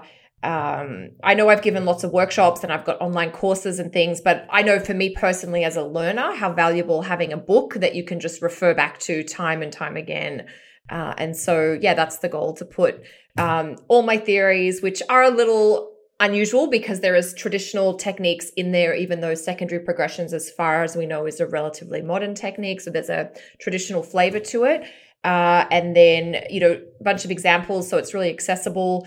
I'm really excited to get it. And I just last year, 2018, taught some modules that gave me the missing bits of theory that I just hadn't quite fully perfected. And so it's really well timed how it's all come together. Yeah. And that's something in general. There are things that I think we would take for granted in conversation that, anybody past a certain level of involvement in astrology just knows. And then somebody says, oh, well, what book do I get on that? And you're like, it's mentioned in this one section of Firmicus, but that's, there's a familiarity that goes well beyond that. And, it's like, 4 or 5 people have taught it, but I don't know what to tell you for a book. And I think that we are, we're in a phase and maybe just entering a phase where some of the textual record is going to catch up with what astrologers these days know. Yeah. Yeah, I don't know if you guys, on that subject of books, I have received in the last 6 weeks many requests to participate in astrological books. We're looking to a publishing company saying, we're looking to do a book on astrology, this and that. Are you interested in being a writer for this book or the writer for this book? And in the years I've been working, I'm doing less astrology writing now than I have in the past, with probably a lower public profile because I've written for a lot more magazines in the past than I am now.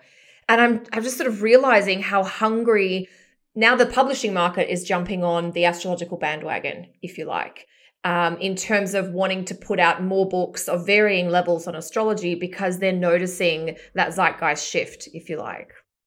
Yeah, because it was like the publishing of astrology books was on the decline for years. And then suddenly we've seen this sort of resurgence over the past year or so, where suddenly not only are publishers like more interested suddenly, and I've seen that as well, but also there's new astrology books coming out by major publishers. So it's like Annabelle Gatt's book, The Astrology of Love and Sex, just came out.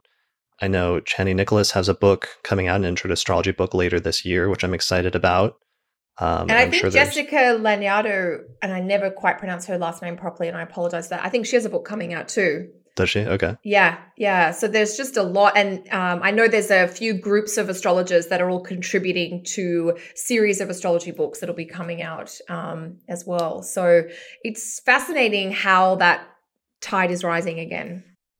Yeah, that's really exciting, actually. Are you going to do any of that, or have you considered it? I haven't I haven't got back to the emails yet.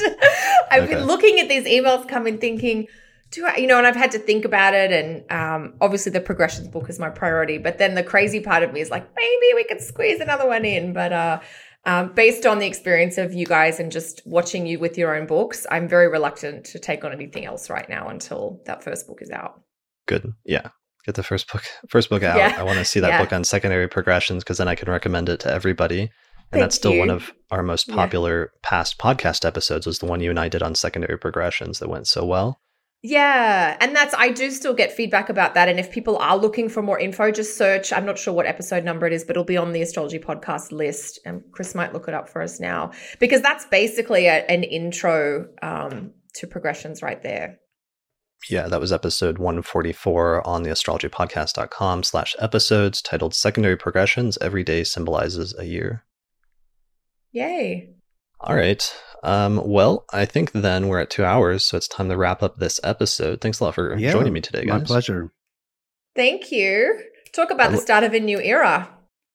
Yeah, I'm really excited about seeing what your backgrounds look like exactly 1 month from now. So we have a nice picture of Austin's, and we got a nice picture of Kelly's. So we will take a snapshot and we'll check in 1 month from now and see how things look. See how they go. Because I was just thinking, now that Austin and I have moved, we have all moved in the last few months. Yeah. All of us. Yeah. Which is quite a thing. Yeah, that's a lot. It's a big deal, and you don't realize how big of a deal it is until you do it. And then when you're in the midst of it, you're like, wow, this is a lot of work. Never again. Never again. And then you think, I'm never doing this again.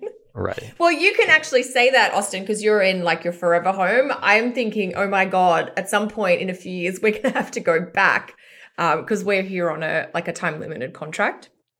So I'm not going to worry about that now, though. All right, cool. All right, guys. Well, thank you and good luck next month. Thanks to all the patrons who joined us today. There's like 40 people in the audience who are all patrons on the live access tier. Thanks to all the patrons who support the podcast, because pretty much my ability to do a lot of the episodes and the interviews that I've been doing lately has been largely predicated on that. I'm getting ready to launch a new Patreon tier on Patreon where people can get a mention and a shout out at the end of the episodes. And I'm also going to be launching some advertising stuff and have been talking to a couple of companies like Astro Gold, who I use their astrology app all the time, so I'm totally open to promoting it.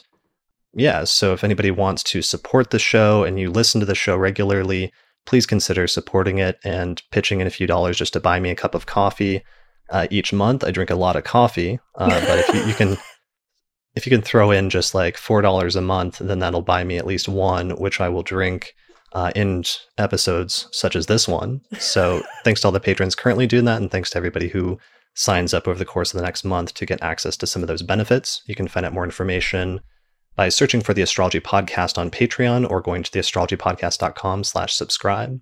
So thanks everyone for listening or watching this episode, and we will see you again next month at some point when we talk about the astrology of September. So until then, take care. Bye, everyone.